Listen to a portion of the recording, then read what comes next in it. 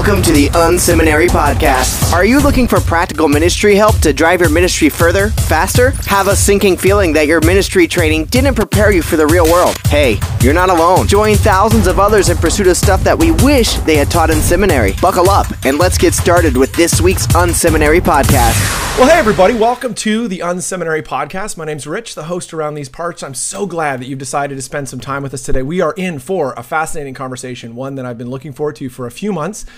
Super excited to have George, a friend of mine from East Lake Church on the left coast with us. George, welcome to the show today. Hey, thanks so much for having me again, Rich. It's good to see you. Yeah, George is a visitor. He's been on the show in the past, and recently, well, I guess it's not recently anymore. I saw their church pop up in Time magazine in an interesting article, and so I wanted to get George's in thought on that. And here we are in the summertime talking about that. But George, before we jump in, I thought you could give us kind of, for people who haven't listened before, a bit of a history of East Lake, kind of your story. What's your piece in the puzzle, and then give us a sense of who East Lake is. Yeah, sure. So, I'm married. I have two amazing children. One's actually turned 7 today, and one's 5. So, yes, that's most of my passion is spending time with them, obviously. But I'm a futurist at heart. I love to think about what's next for the church, what's next for society. Where's all this going? What are we doing here?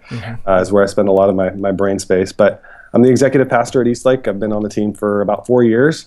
My wife and I have been a part of the community for about 9 years, and it's been an incredible place for us. It's been an unbelievable community. A lot of our friends we met through East Lake, and it's just been a fun ride. So 10 years now it's existed, and so East Lake is a place where we like to say that it's church for the rest of us, and it's a place where everyone's welcome. And what we try to replicate is just an authentic place where you can be yourself in the truest sense and not have to put on your smiley church face on Sunday, but really just come with as raw as you are and as broken and vulnerable and with all the mess of life. And so that's, I think, the best descriptor of what's the essence of who East Lake is. So nice.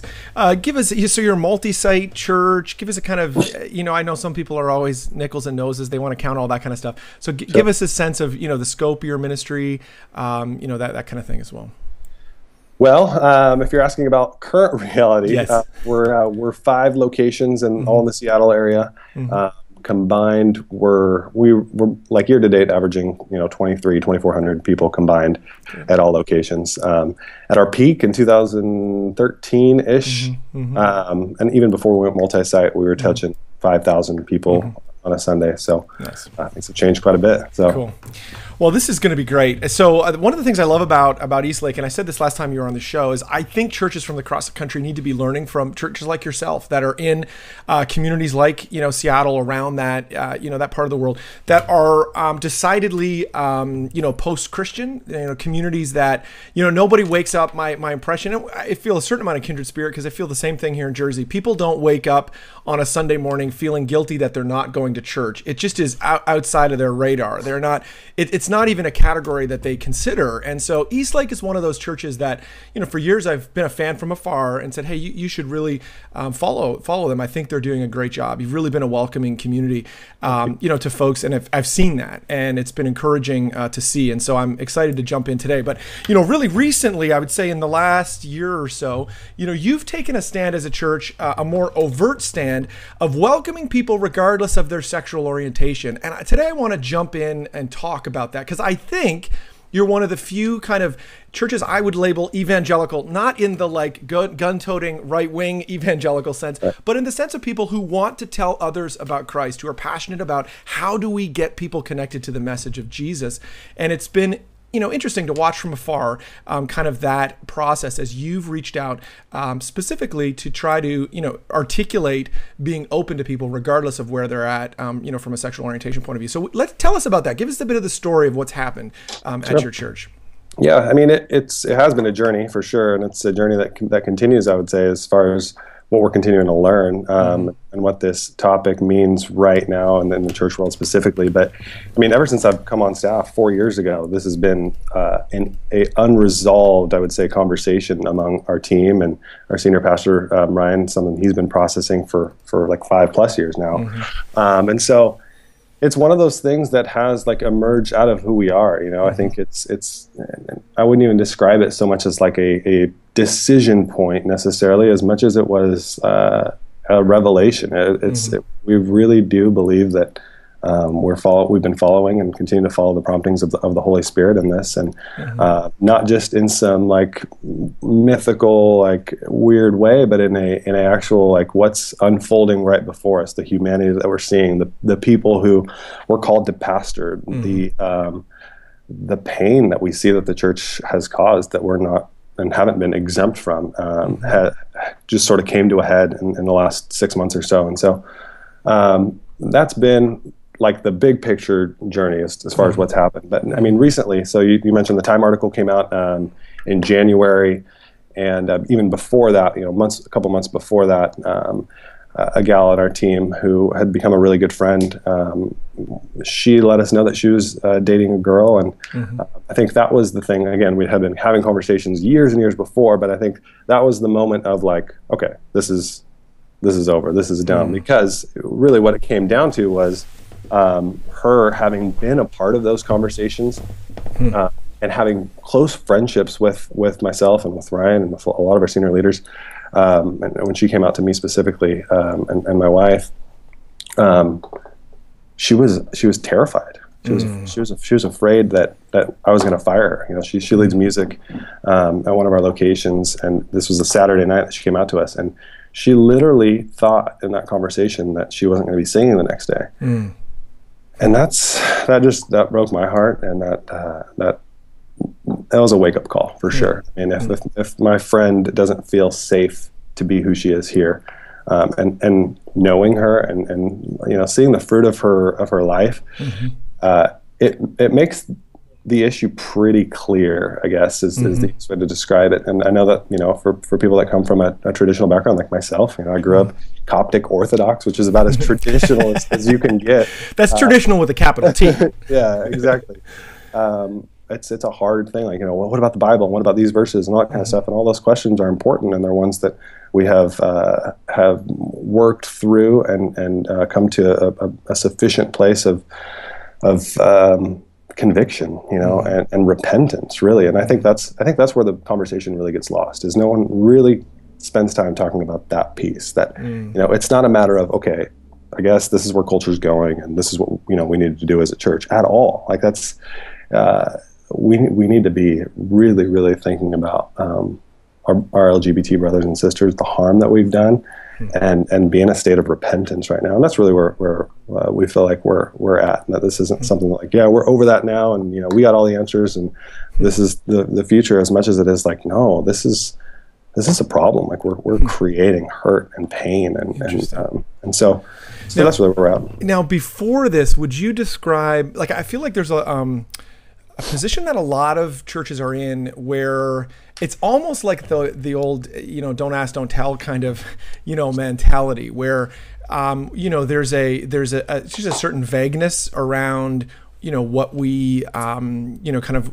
either our practice or our belief on this particular front. And how would you describe, before, you know, you took some steps leading up to this day? You know, obviously she knew this. It was a perfect example of here's a young woman or a woman in your leadership community who clearly saw up close the ministry of your church, knew that you were a grace-filled community, a loving community, but there was something that was being articulated that got her to the spot of believing, now this could actually go really bad for me.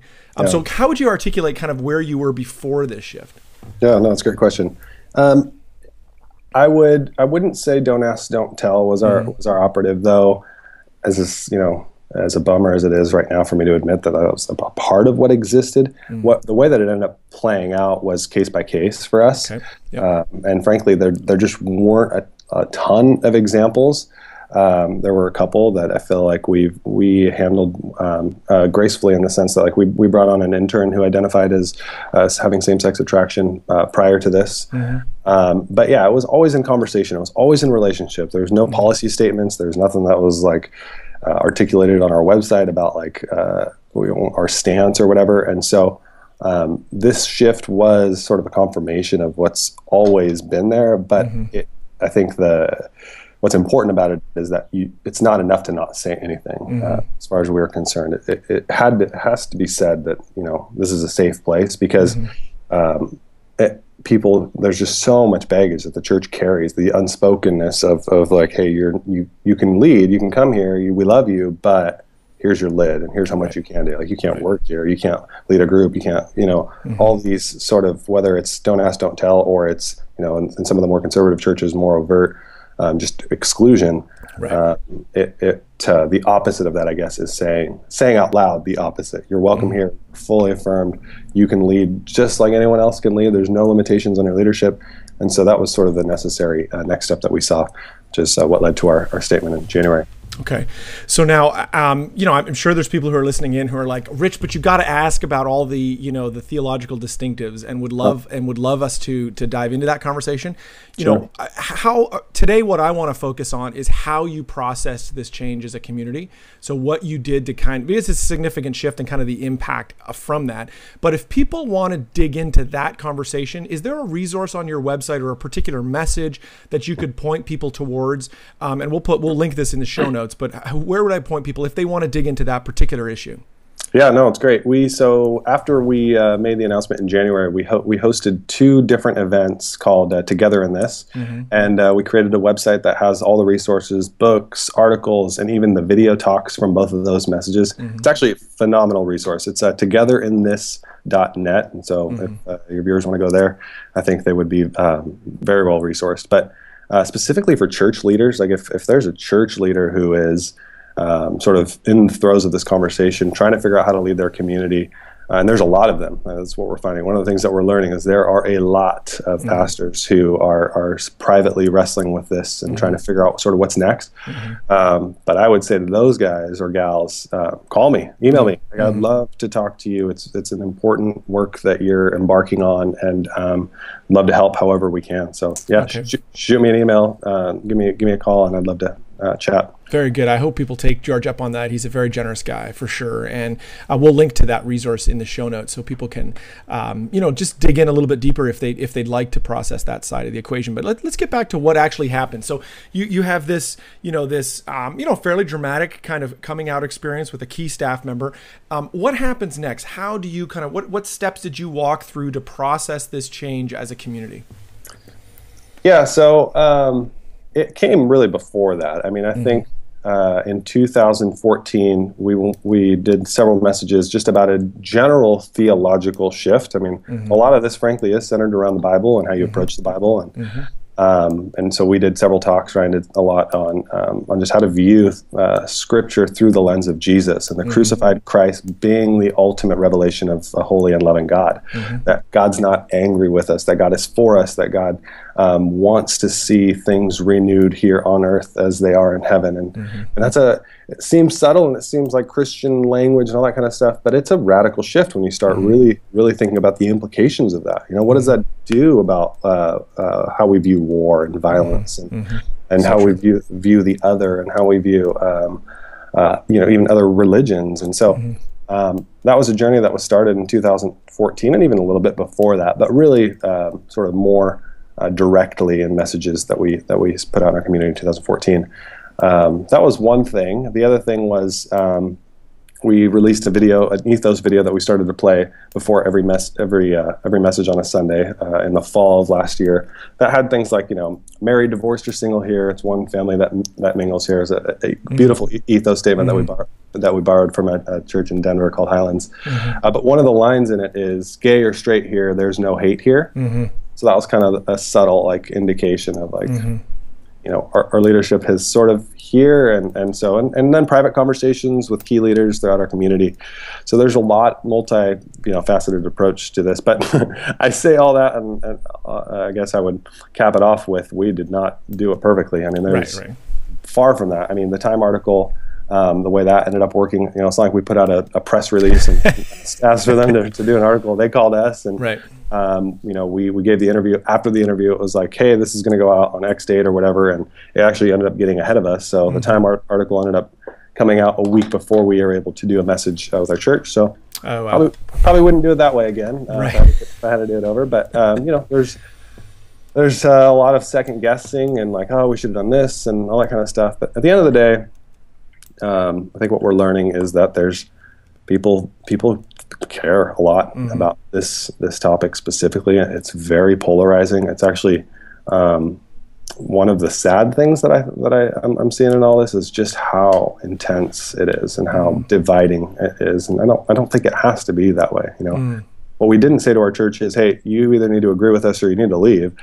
That would sort of be beside the whole point of inclusion. It's like we need to include people that we disagree with and that disagree with us too. And so we've tried to make it a point that you're welcome here, regardless of how you view the Bible, how you view Scripture, what your opinion is on this specific topic. The only thing that you're not going to do is be hateful, and that we need to journey together, and we need to have space and dialogue and respectful conversation. So that's been the shift. Now, I would suspect that there was, and maybe I'm wrong, but I would suspect, so that this Time article comes out, and then, Ryan ends up getting up. Unfortunately, sometimes that happens with the press, right? Stuff can get away from you pretty quickly. But, Ryan gets up and preaches. I'm assuming that there's somewhat of a tsunami of feedback that comes into the church. Tell me about that process, and how did you deal with it? Yeah, so that's a good way to describe it. I would say it was definitely a tsunami of both positive and negative. I think the people who are most supportive are really loud, and the people who are most against it are really loud. And then there's this big subset of people on both sides in the middle that just sort of don't say much. They leave quietly or they stay quietly. But the extremes are intense. That's for sure. I mean, the feedback both from within our community and outside our community was at times overwhelming. And again, on both ends of the emotional spectrum. So it's been a very challenging but fruitful and rewarding season. One that I don't regret. I wouldn't trade for anything. I mean, I wouldn't want to do it again. I wouldn't want to start from the beginning and do it again. But I think it's been the most life-giving season of my life and in my ministry, and I think our leadership team would echo that. So has it been difficult and challenging? Absolutely. It's been trying. There's been times where we've been wanting to give up and throw in the towel or whatever. But it's definitely worth it, and where we're headed, and sort of the church, the people that are still here, and the people that want to continue to build this community with us are what motivate us to keep going. Because there's what we didn't do is put out a rainbow flag out front and become a gay church, right? Because our gay friends don't want that either. Like they just want a church that they can go to and just be normal and be with other people worshiping and trying to figure out what it looks like to join God in the renewal of all things here and now. And so we're excited to build that community with these people and hopefully be able to partner with other pastors who are trying to do the same. So it's a beautiful time. We're excited. So if there was a few things, 2 or 3 things that you would say, okay, maybe some stuff I would do different next time. Obviously thinking there's probably people listening in today that are trying to think about what they would do in this scenario. What would have you done different? Yeah, it's hard to say. I mean, because through this journey we've gotten a chance to meet a couple of other great leaders who have gone through this process and sort of exchange notes with them. And the things that we say, hey, we would have done this different, they actually did, and the result was the same. Okay. I think the biggest thing that comes out of that, though, the lesson there is that there is no formula really to this that's clean. It's and I think that's how you know that it comes from a place of conviction versus strategy, right? The big accusation is, hey, you're just capitulating to culture, or you're trying to be politically correct or whatever. And it's like, that's dumb, right? Because first of all, in order to be politically correct, there has to be a benefit to you, right? Politicians don't flip-flop on issues because any reason other than they're going to get more votes or they're going to be able to raise more money, and so it's not like by doing this, like we've made a ton more money and we're growing. No, quite the opposite. In fact, like our church is down about 37% budget-wise, and around the same number attendance-wise. And so there's no direct benefit to this other than it's right, other than we believe like we're following our convictions. And so I think by the very nature of that truth, there's just a realization that there's no formula. So I think I would have done that differently, and that I think we tried to sort of not control it, but predict the outcomes and have certain expectations at the organizational level, at the staff level, and even at the congregational individual level. Like there's certain people, that it's like, here's what I think this guy will do or whatever. Right. So I would say having those expectations of anyone or anything to fall into place or not fall into place was probably the biggest mistake, because you're just going to be let down, because you just don't know how deep-seated this is for a lot of people, and people will surprise you. So, so you kind of hinted on there a little bit. Sounds like you've had a bit of erosion of attendance and finances. You talk through that, that piece. I think we can live, and I can be accused of this. I sometimes wonder. I think when I get before Jesus, he's going to sit me down and say, "Hey, so you spent a lot of time worrying about getting more people to attend your church, and I think there's going to be part of it." I can picture him saying in my imagination, there's part of that was really good. I appreciate you trying to reach people. And then there's some of that maybe wasn't so good. So I have the humility to realize that. But, I think there's some church leaders that are listening in. They hear that. They hear you throw out that stat. And for that alone, they would say it's just not worth the risk. So can you talk through that a little bit for us? Yeah, and this is something I think about a lot, because it is such a bummer, because it is a reality, and it is a hesitation for a lot of the folks that we talk to. And the intention and the motivation behind it is pure, right? Like, these guys are thinking about their livelihood, their families, their staff, and their families, and the implications and the stakes. The stakes are high, and so. And on one hand, I get it. I understand that it's a huge risk, and so. On one hand, it's like, how deep is the conviction? What is the motivation, and how well are you postured to sort of weather a storm that'll come? Because a storm is going to come. You're not going to grow. Your budget's not going to grow. Certainly not immediately. What's going to happen immediately is that it'll be painful, and people will walk away, and people will accuse you of things that you didn't do, and people will speak poorly of you, and you'll lose friends, and you'll lose money and all that, and that sounds terrible, right? Like on the surface, it's not a very attractive, which is again why the whole notion of political correctness is hilarious. Right. But if there's conviction there, I think that first of all that has to trump, which isn't to say, hey, just shoot from the hip and be like, oh, I'm convicted, I'm going to go. It's to say,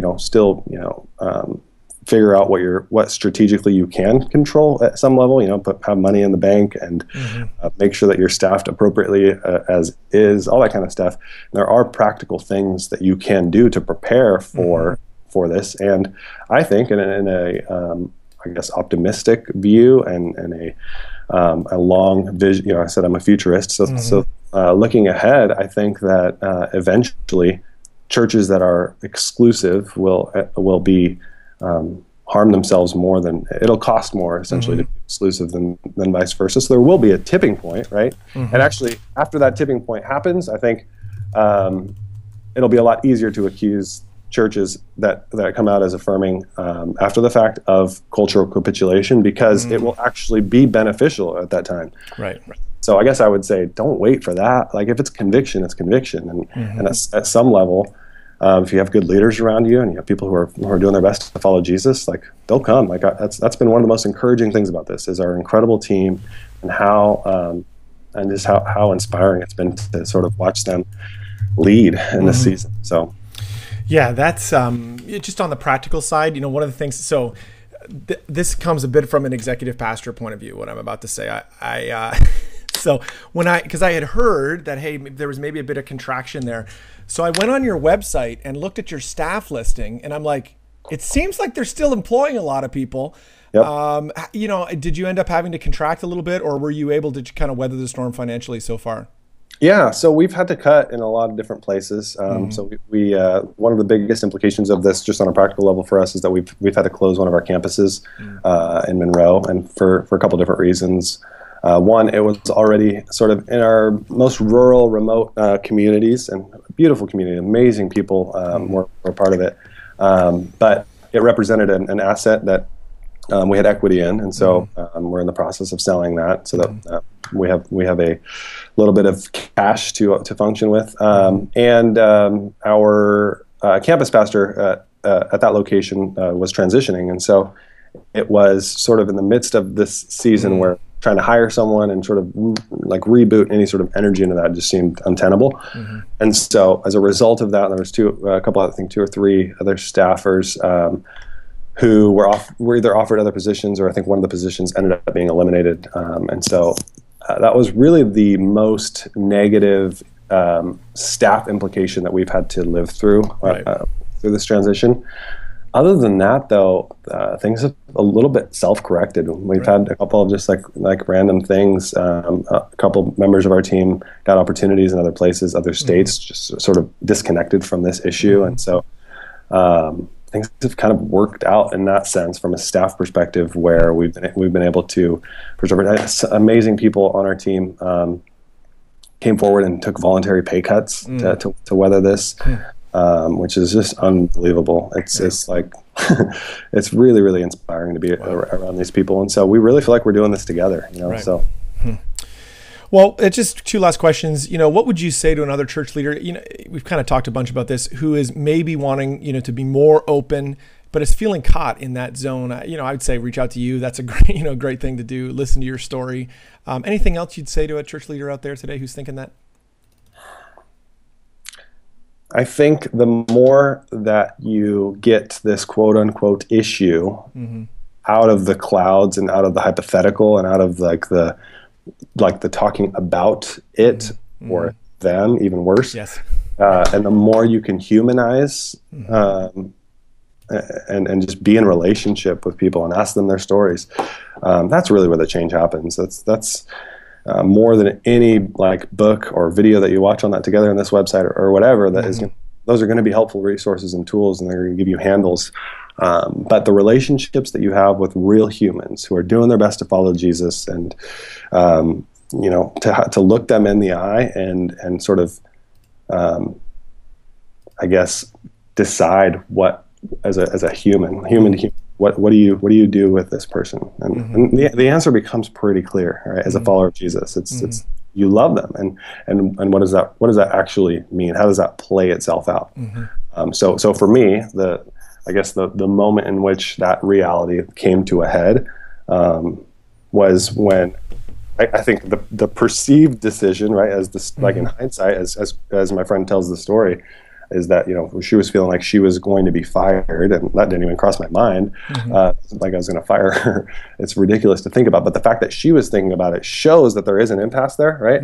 So I guess most people don't have to come to that place of decision. They can have a theological idea about something, and it doesn't have any practical implications in their real life. So for those people, it's a lot easier to sort of have a traditional view on this, but it gets really messy once you're in real loving relationship with people. Well, George, I've really appreciated you coming on the show today and talking through, all this. It's been super helpful and hopefully insightful to people who have been listening in. A couple of years ago, we had Jonathan Merritt. He's an author. Come and speak at Liquid. It's great. It was a great day. And we got talking about this he wrote this great book, A Faith of Our Own, which is a fantastic book. If you haven't read, you should read that. And, one of the things he said that stuck with me from that day, he, was because he's kind of a pollster, he is kind of a cultural, he's trying to kind of take temperature of the culture. And one of the things he had said when asked about this particular issue is he said, in 30 years from now, people are going to look back at exclusionary churches in the same way that people look back at folks on the side of the civil rights argument that didn't end up prevailing in the end, and saying, why were those people even there? Were there Christians that actually didn't want civil rights to pass through? Who are those people, and what were they thinking? And that, has stuck with me, where I'm like, that is something we need to wrestle with for sure. And so my hope in today's interview is that as people have been listening in, that it's been thought provoking, and, even just what you've said there at the end, that, we would put a face on this issue, even if it's just, here's another church leader who's trying to wrestle with this. And so, George, I really appreciate you being on today. If people want to get in touch with you or with Eastlake, how can they do that? Yeah, shoot me an email, george@eastlakecc.com, and I'll do my best to get back to you and support you. So, yeah, if you're on that journey, definitely don't hesitate to reach out. I know it can feel lonely in that place, so we'd love to be a resource if we can. Thanks so much. Appreciate that. Hey, thanks for having me, Rich. Thank you for tuning in to this week's Unseminary podcast. Don't be shy. We'd love to connect. Check out Unseminary Inbox. You can sign up at unseminary.com and we'll send you helpful training resources every week. Plus, you'll gain immediate access to our exclusive members area with tons of resources you can use. Connect with Rich on Twitter at Rich Birch or through email, rich@unseminary.com. Don't forget to check out the show notes for this episode at unseminary.com. It includes links to what we talked about today and more. Leave a comment. We'd love to hear from you. Did you enjoy today's episode? Drop by iTunes and leave a review. Thanks again for tuning in to this week's Unseminary podcast. Join us next week when we'll learn more stuff we wish they taught in seminary.